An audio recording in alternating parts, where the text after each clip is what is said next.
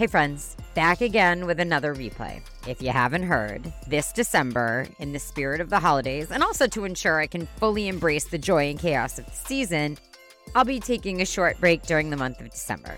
However, fear not, I've prepared a special treat for you each week. Throughout the month, I'll be revisiting some of my favorite episodes from the past. It's like a curated selection that I hope brings you joy and inspiration. This week, it's another favorite episode of mine. My conversation with Toastmaster, world champion of public speaking, Darren LaCroix, about his journey from chump to champ and the power of habits. So, sit back, relax, and enjoy the replay of this conversation. I'll be back with fresh, exciting content starting January 3rd. Wishing you all a joyful holiday season. Cheers. Has anyone ever said to you, don't quit your day job?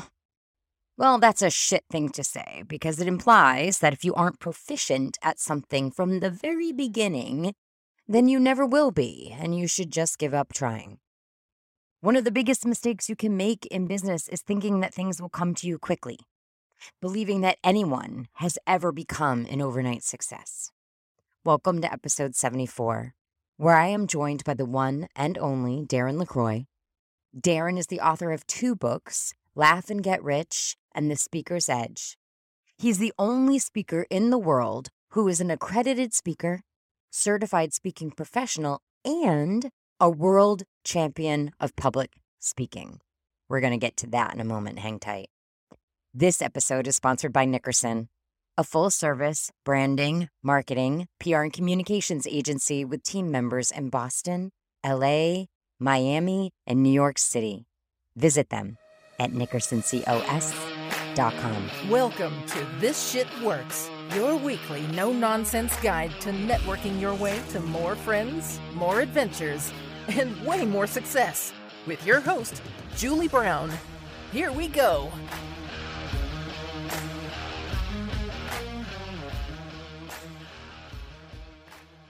I met Darren at the National Speakers Association conference. He was actually the second person I met on my first day at the event. And because I have apparently been living under a massive rock, I didn't know the legend that is Darren LaCroix. Yes, in the speaking world, Darren retains legend status, but he didn't become a legend overnight. So let's rewind the tape a bit and give you some history. In the 1990s, after a devastating business failure, Darren was forced to live with his parents and get a second job to pay off his business debt. As a subordinate in a sea of cubicles, clocking in each day, his dream was not to someday run the company. Instead, his dream was to make people laugh. But he had one big problem. He wasn't funny. Like, not at all. Having nothing to lose, he tried an open mic night at a Boston comedy club. He bombed miserably. As he walked off stage, the headliner performer said to him, "Don't quit your day job." Determined to escape his life of monotonous Mondays, Darren refused to accept defeat and used that humiliation, rejection, and failure as a fuel to pursue a dream that even his friends and family said was ridiculous. Without a funny bone in his body, he may have been least likely to be a comedian, but he had a willingness to fail. He made incredible sacrifices for his passion, and even though his journey shifted, Darren received guidance and discovered a formula that yielded such abundant success it even surprised him. Over the next few years, he was relentless in his pursuit of comedy. On the way, he found another outlet, professional speaking. In 2001, his persistence, patience, and perseverance paid off when he won the title of World Champion of Public Speaking.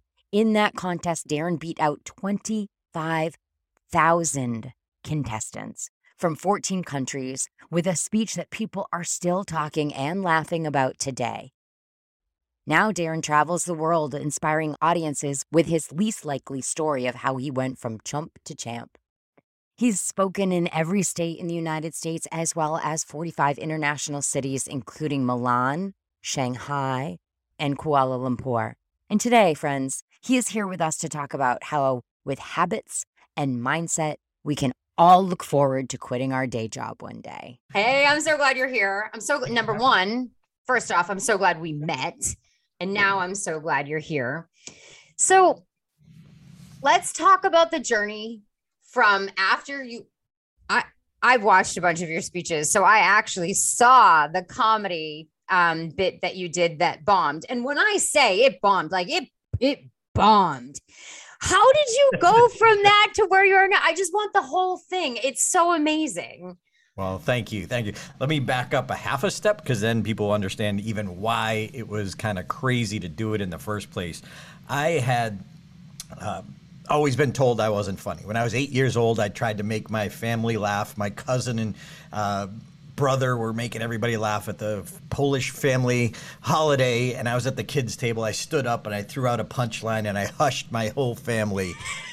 And people like, dude, you're just not funny. And I squirmed down in my seat. I was so embarrassed, and I told myself I will never, ever try to be funny again because it hurt so much. But after my college days at Bryant College in Smithfield, Rhode Island, not too far from you, I went from the American dream. I bought a Subway sandwich shop. I leveraged all my credit. And if you don't know, Subway at that point had 5,000 stores. They had a 98% success rate.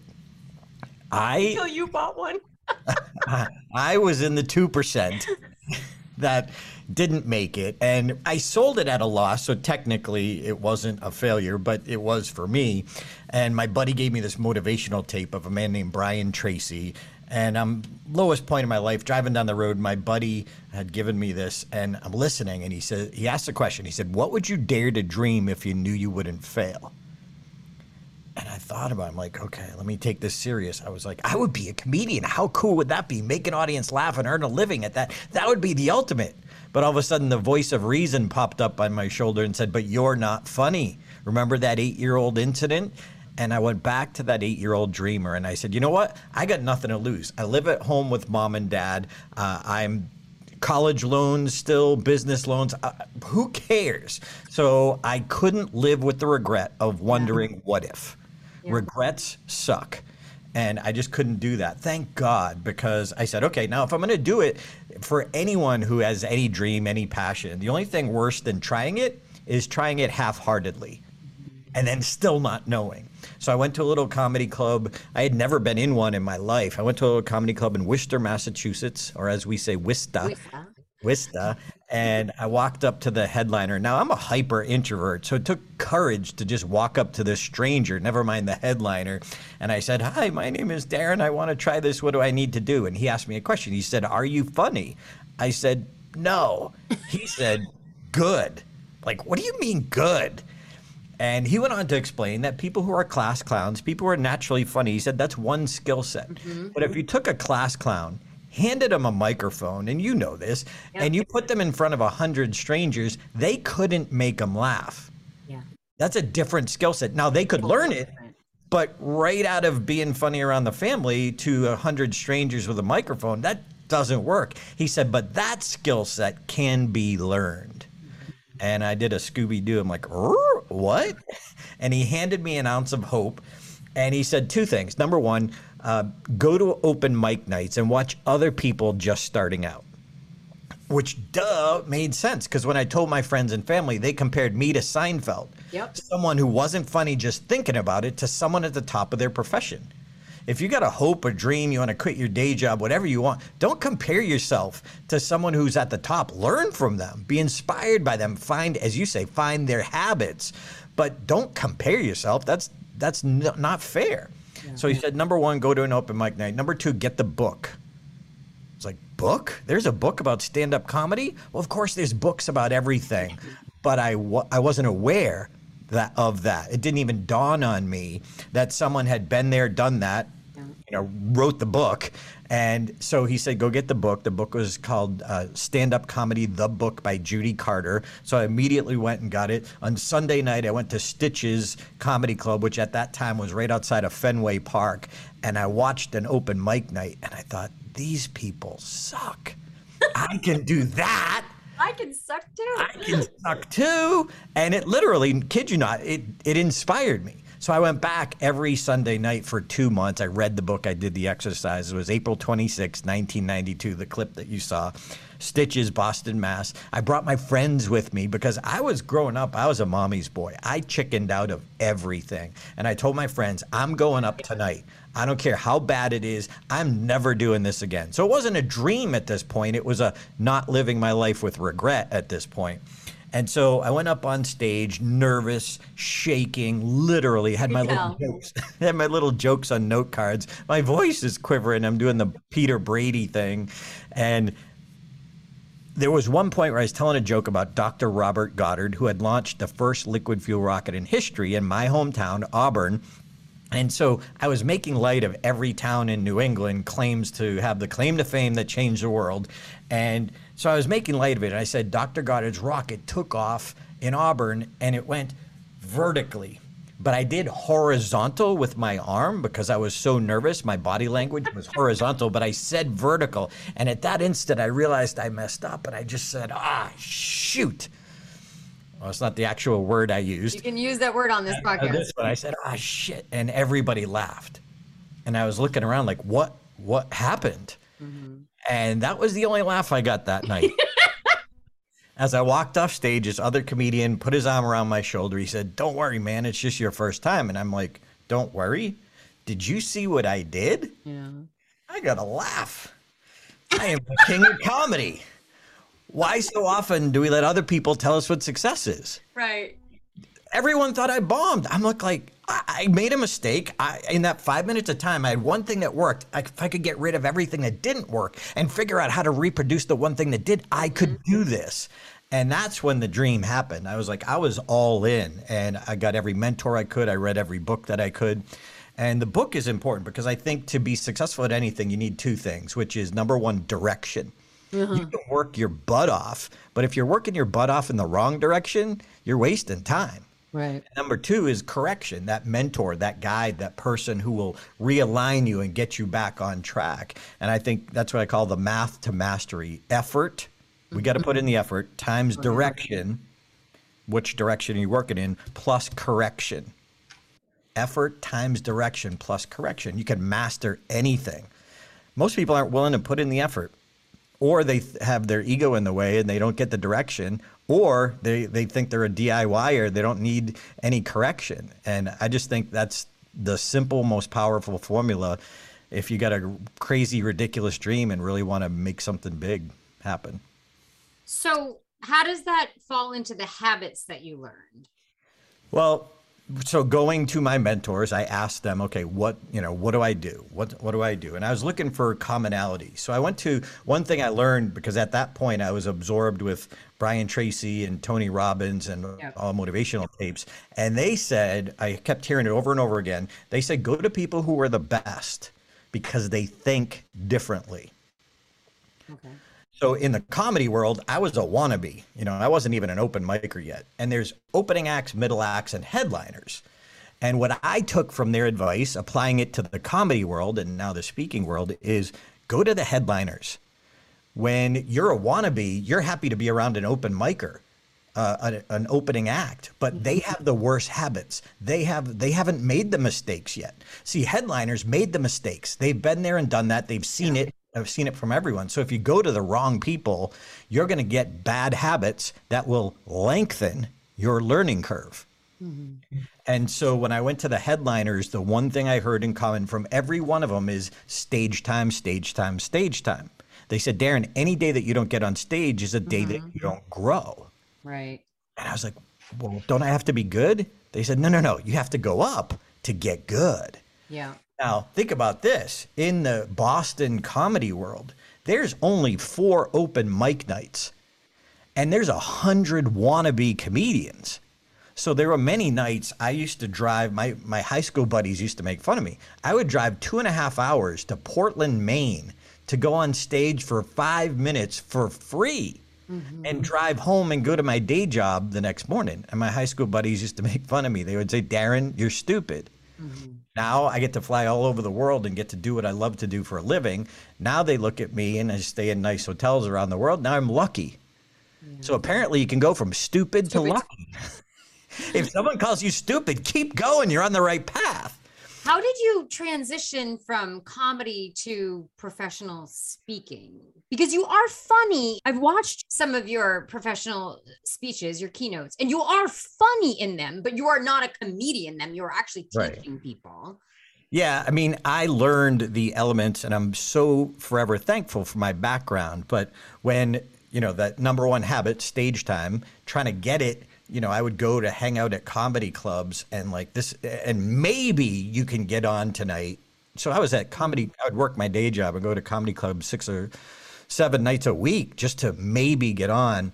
And so I was like, this is crazy. And I was sitting at my desk at Bose Corporation. So I worked on Bose Mountain in Framingham, Massachusetts, at one of those cube farms. Mm-hmm. And they had this newsletter about this thing called Toastmasters. And I picked it up. I'm like, what's that? I start reading it. I'm like, hey, wait a minute. Here's a place I could get stage time during the day. Comedy clubs are only open at night. I could fail twice a day. Woohoo! So I walked into my very first Toastmasters club, not knowing what it was, just potentially a place to get stage time. And I walked in and I noticed something very distinct, different from the comedy clubs. These people were warm, encouraging, and sober. So I immediately joined most of them. Exactly. I immediately joined 4 Toastmaster clubs because I saw the value. My mentors said that habit. So if the key is the habit and getting more experience, then if I double my habit in a day, I will exponentially change my trajectory. And I think that's what a lot of people miss is like, yeah, you can learn from a course, which is direction. Nothing wrong with that. But it's what you do with the course. Sure. It's what you do after. It's how you go apply it and mess up and adjust it and mess up again. I was just a guy willing to work harder than most because I wanted it badder. I wanted it worse. More bad. You wanted it more bad. More bad, man. More bad. And so when I found Toastmasters, I went there to get better as a speaker, better as a comedian. I didn't even know what a speaker was. Right. And eventually I started realizing, I'm like, oh, wait a minute. And it was actually my club president who said, he pulled me aside before one of the meetings. He said, Darren, do you realize what you have to give? I'm like, give? I'm not here to give anything. I'm here to get stage time. Mm-hmm. And he said, Darren, what do you have to give? And I'm like, you got to explain it. I don't understand the question. He said, you're trying to learn how to be funnier. All the Toastmasters wish they were funnier. Why don't you do a speech on how to add humor to your presentation? And going back to the Tony Robbins tapes, I'm like, but I suck. I'm not even an opening act yet. He said, yeah, but you've studied it more than us. You're ahead of us. So I took him up on the challenge and I did my first educational speech. And, I took one of the exercises from one of the books that I read. I gave full credit and I taught it in 10 minutes. Mm-hmm. And people were taking notes. And I thought, how rude. I'm working here. Because I came from the entertainment side, not the educational side. I didn't realize notes was good. Oh, yeah. And people actually thanked me after. And I was like, thanked me? That's never happened in my comedy career, other than being thankful I'm done because I was bombing. Right.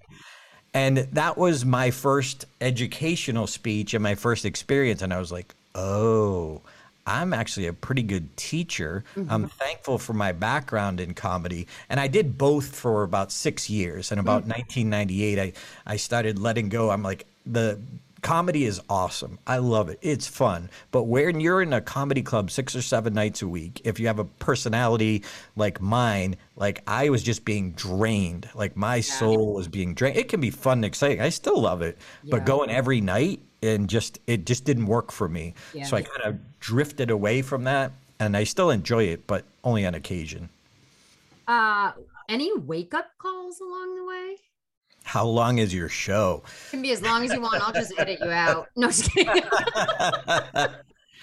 Yeah, there were a lot of wake-up calls along the way. Like, I had been a stand-up, and I came into the speaking world, and I had no idea that most people, when they come into the speaking world, they're like at the lower rung of the ladder. But when I came in, because I did stand-up, I came in like halfway up. I was like, well, that's interesting, because people like, you do stand-up. Oh, yeah. Because they put it at such a high regard. I'm just like, oh, well, I'm just willing to go get rejected over and over. Right. That's all. Doesn't mean I'm good, but you do stand up. And so in their world, to them, that was a big deal. So I still had to learn speaking, but one of my big wake-up calls is when I met my coach, Mark Brown. I never got coached before, but when I found myself in the speech contest, my comedy mentor had seen that, I heard in the speaking world, you got to find your story, you got to find your story, you got to find your story. And like, what story? So I would look, try it. And my mentor said, Darren, stop trying to find that story that will launch your career. And instead, take the stories you already have and make them so good, people will pay to hear them. And that was a game changer for me because I was marketing myself. I was working my day job. I was speaking as often as I could. The one thing I wasn't doing was trying to perfect my craft. Duh. And so in 2001, he had passed away. And 2 years later, I finally said, you know what? I got to take his advice because I'm just like mediocre at best and I'm not getting any better. And so I got a couple of coaches, and one of them, his name was Mark Brown. He had won the world championship before. Mm-hmm. And I was like, okay, I got the great coach. I got my stand-up background. I was getting paid about $2,500 a speech at that point, but I still had my day job because I was booked once every 6 months, so you can't really live on that. And yeah, once every 6 months, not the speaker's dream. So, but, I was working it. So when I first met Mark, I had to write a new speech. So at the top 3 levels of the World Championship, you have to come with a new speech. And so I was out of good stories that I could use and work on. So it was the first time I had to start from scratch because I was taking my mentor's advice and taking the stories I had and working on them with my whole goal to put them back in the speech, thus raising the value of the whole speech because the story was improved. So now I had to work from scratch. And anyway, my mentor, his name is Mark Brown. He had won the world championship in 1995. He gave me some advice. And so I took his advice. I wrote the speech from scratch, which I had never really done before. I drive 2.5 hours to work with my coach. And I thought, he's going to be so impressed. And this is the greatest speech in the history of Toastmasters. And we were at Reader's Digest in a little corporate theater. And I was there with Mark. And if you don't know Mark, he stands about 6'2". He's got a heart of gold. He's a native of Jamaica. And he's got this beautiful booming laugh, like the guy from the old 7-Up commercial. Ah, ha, ha, ha. That was my coach. So as I handed him the greatest speech in the history of Toastmasters, I saw it was so good you could hear choirs of angels.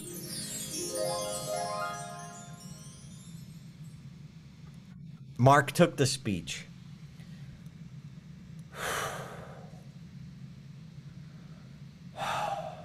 Oh, Darren, we have some work to do.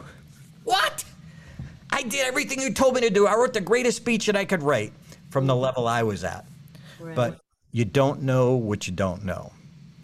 And I was average at best. What I wasn't was world class. So I thought if he gave me a couple of tweaks, I would be fine. I had no idea I needed a schooling on how to create a world-class presentation. There was so much more depth to go into, and that's, it's like going to IKEA, you buy a new piece of furniture with a buddy and then you bring it home and you never read the instructions and you wonder why there's 2 brackets and a screw left over because you didn't read the instructions. Well, if you want to be world class, you got to go and get a teacher who's world class.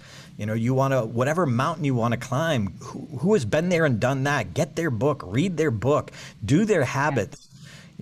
There's so much that we can do, but we waste so much time and our ego gets in the way. So I learned from that lesson, if you're not coachable, there is no cure.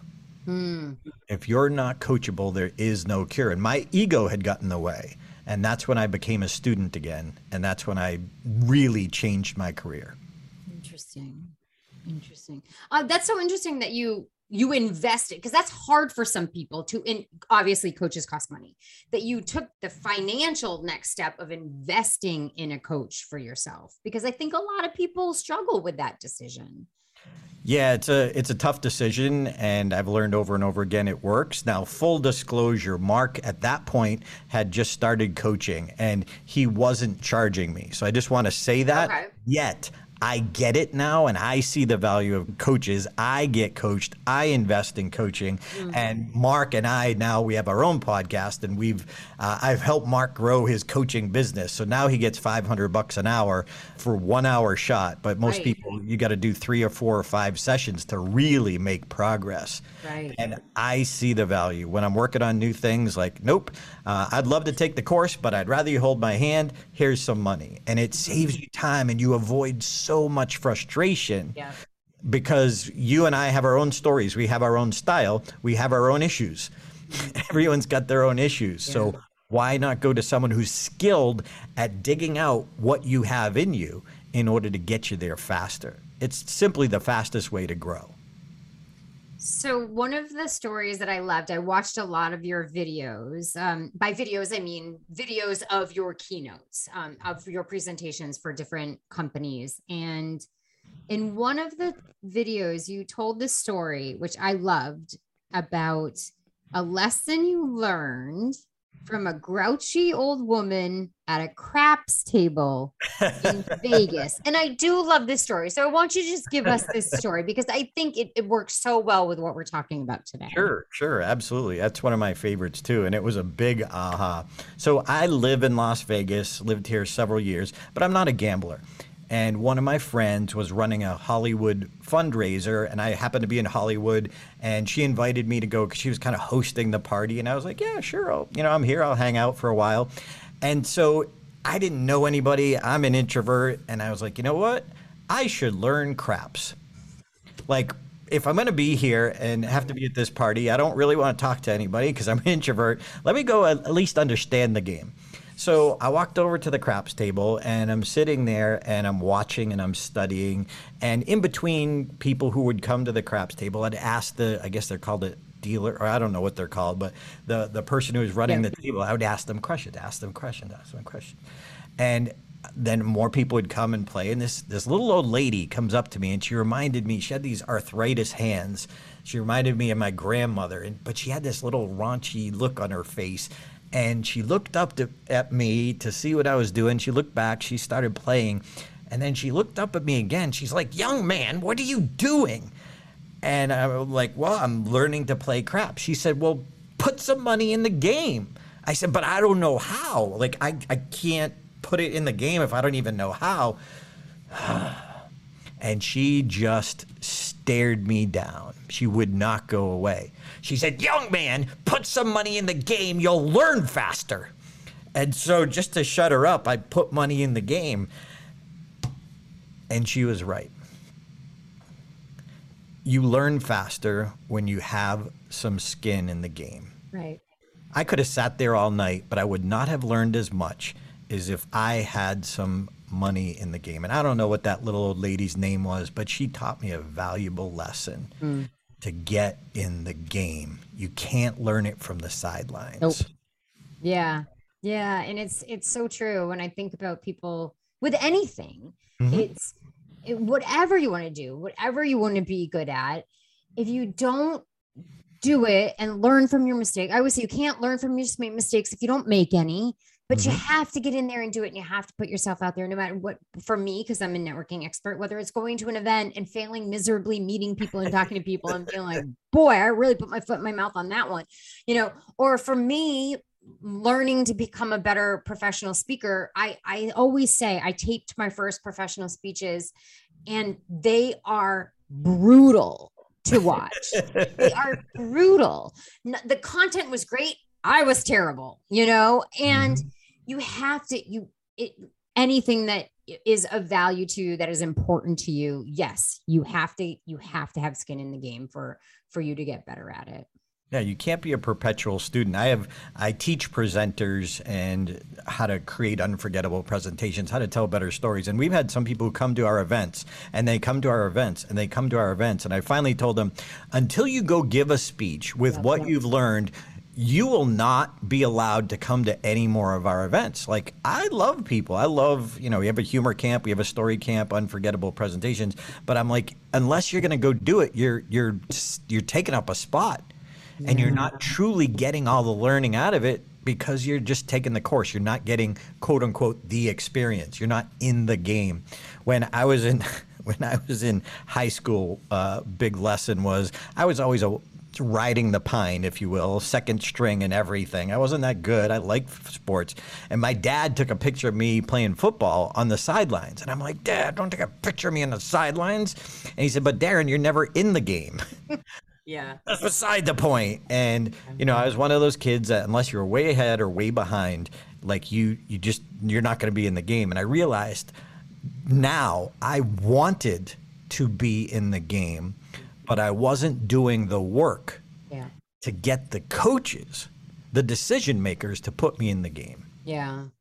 I always say when I'm giving speeches and people are taking notes, and it's true, when people are taking notes, I'm like, great, they're getting it, or they're taking pictures of my slides. One of the last things I say to them is, don't absorb what I've just said and not do anything with it. People, don't absorb and not do, because that's what most people will do. Because people always say to me, are you afraid that like suddenly someone's going to be better at you than networking, or you give away so much for free? And I'm like, nope, because most people don't do. Exactly. They're dreamers. They're not doers. And you got to do both. Yeah. So going back to your world championship speech, number one, what was it about? And number two, how did you decide, okay, this is my speech for this world championship speaking? Yeah. And that goes back to the power of coaching, because I didn't know where to start. Mm-hmm. And my coach said, okay, choose a child in your life. And I don't have any children, so I chose my eldest nephew, Michael, the closest to me. And he said, okay, if you were going to die tomorrow, what one lesson that you learned from your life would you want to pass on to Michael to help him through his? Mm-hmm. Whoa. See, that forced me to go deeper in me. And most people, even now as the world champion 20 years ago, people come to us every year. What's the formula? What's the formula? I'm like, I don't know your life. I can't just tell you, here's the winning formula, because you won't own it. That's not from you. That's not in that deep place. And so he said, Darren, don't just answer that. Just take a few days and write out every lesson you've ever learned on a sheet of paper. So I had a pad of paper. It was halfway down the third page, I wrote down, I became a comedian because I was willing to fail. Mm-hmm. And if there is one lesson I could give to my nephew, that you could learn anything you want if you're willing to fail, and most people aren't. Mm-hmm. So the working title became Willing to Fail. And I told my story, the Brian Tracy story, and a little more to it, but it really came from that essence that, hey, Dr. Goddard failed, but we did get a rocket to the moon, but his first flight was only 41 feet high. The New York Times dissed him. They put a headline, Moon Rocket Misses Target by 238,799 and a half miles. I was like, you bastards. And they didn't retract it until after he had passed away. But for his wife's sake, they finally retracted that headline, because eventually we got to the moon. And it was because of Dr. Goddard. But sometimes we put too high of expectations on that first flight. And that's with me and my stitches. Everyone else was like, well, you bombed, sorry. I was like, are you kidding me? There was a whisper of a laugh.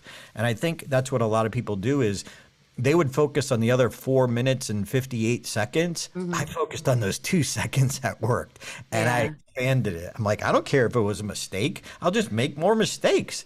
Or the 2 seconds that felt really good. Like you want to feel that feeling again. Absolutely. It was like a drug.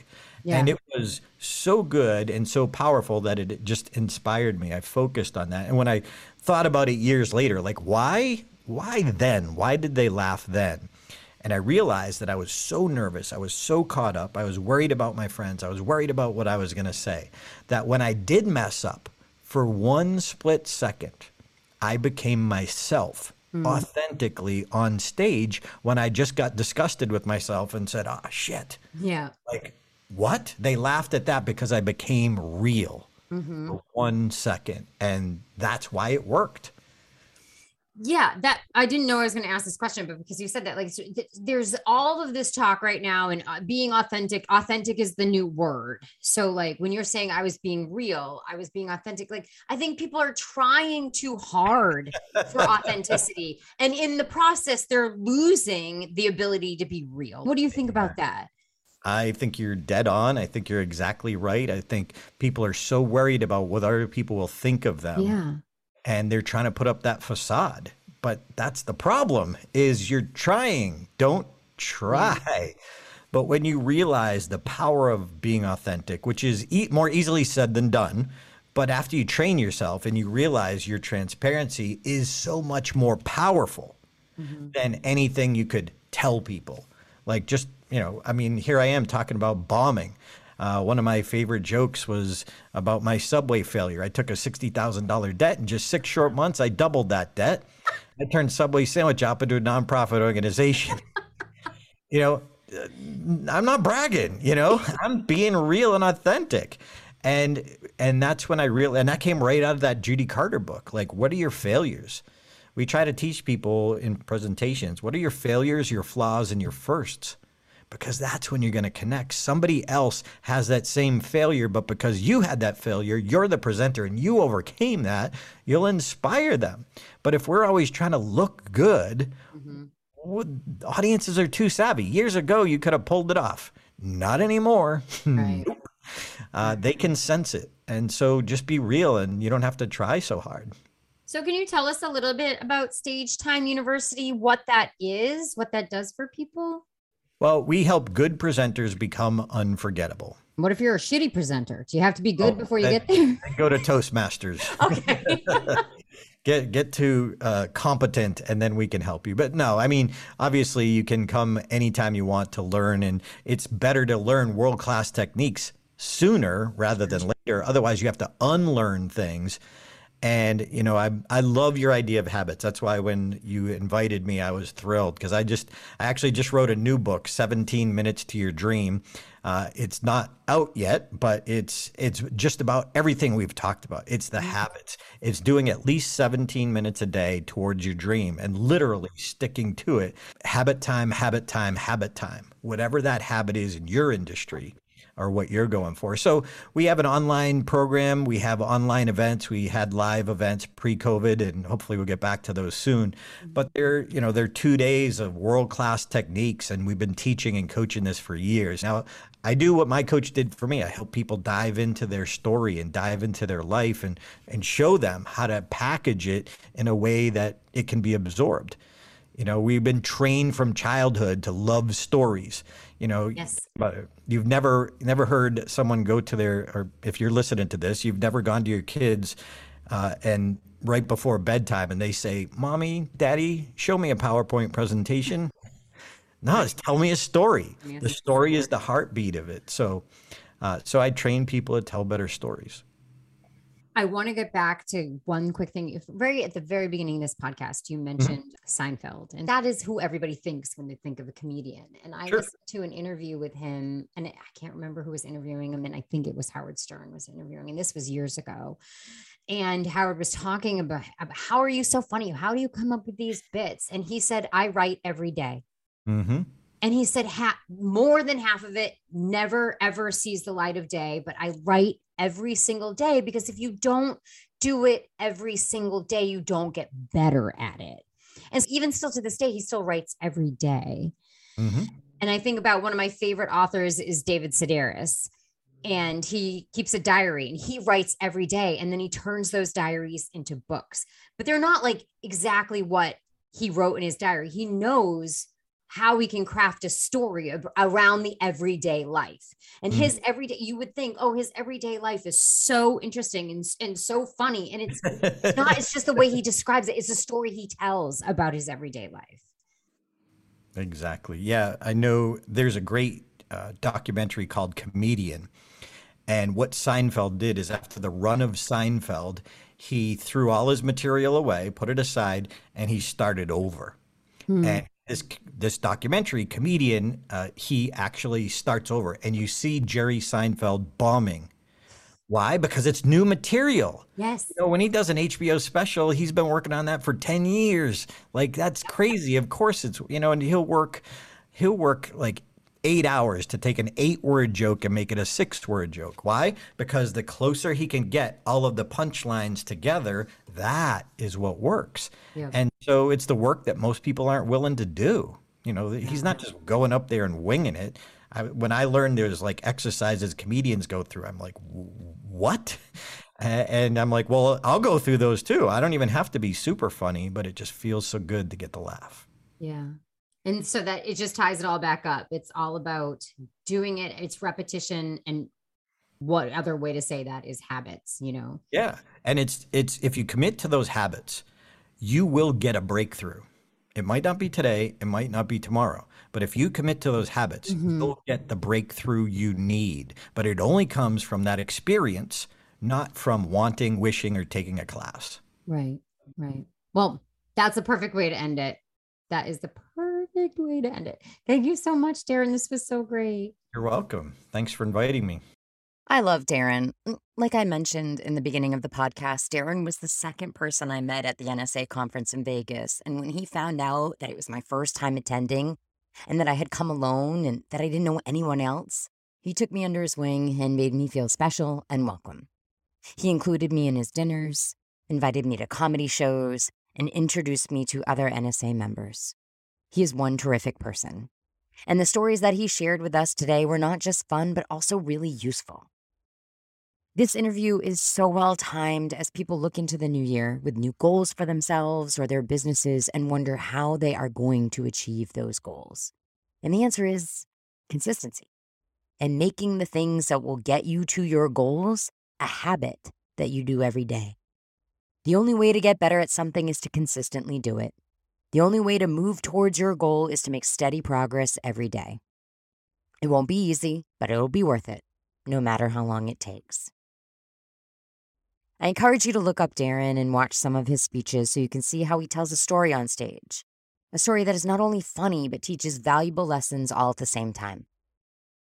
Since Darren and I met in Vegas, I wanted to come up with a cocktail reminiscent of Vegas. When I Googled the most popular cocktails in Vegas, vodka Red Bull came up as the most popular cocktail. Makes total sense. I mean, you got to pump the caffeine to stay up all night, but I cannot have caffeine in my diet, so I cannot make that drink. So thinking of a different way to look at Vegas, when I think of Vegas, I like to think of old school Vegas, like the Rat Pack. And there is a Rat Pack Manhattan. And each ingredient denotes a member of the Rat Pack: Frank Sinatra, Dean Martin, Sammy Davis Jr., Peter LaFord, and Joey Bishop. Here's what you're going to need. 1.5 ounces of Grand Marnier, 1.5 ounces of whiskey, 3/4 ounce of sweet vermouth, and 3/4 ounce of dry vermouth, and 3 dashes of bitters. Place everything in a cocktail mixing glass with ice. Stir until thoroughly chilled. Strain into a chilled martini glass. And then zest a fresh orange twist over the glass and garner with a skewered cherry. Now, this is a pretty big drink. I mean, 1.5 ounces, 1.5 ounces, 3/4 ounces, 3. Yeah, it's a big drink. But you know what they say about martinis? They're like tits. 1 is never enough. 3 is too many. 2 is just right. That's it, friends. Oh, wait, actually, sorry, one more thing. I am announcing in my newsletter this week, so the people who are on my newsletter list, I'm announcing in the newsletter this week, which is coming out today, that I am bringing back a very limited amount of my one-to-one 60-minute breakthrough sessions again. Last year, I released 5 sessions, and those sold out on the first day, so I ended up adding 5 more. I don't do this very often, and so now for the new year, I'm releasing 10 sessions. So if you're interested in working with me one-to-one to tackle what you might be struggling with in regards to your networking or business development, you can click on the link in the show notes to reserve your 60-minute session with me. Okay, now that's it. Until next week. Cheers. Hey, thanks for taking the time to listen. Be sure to subscribe to the podcast so you never miss a tip. And remember, you can unapologetically be who you authentically are and still be wildly successful. That's a fact. See you next week on This Shit Works.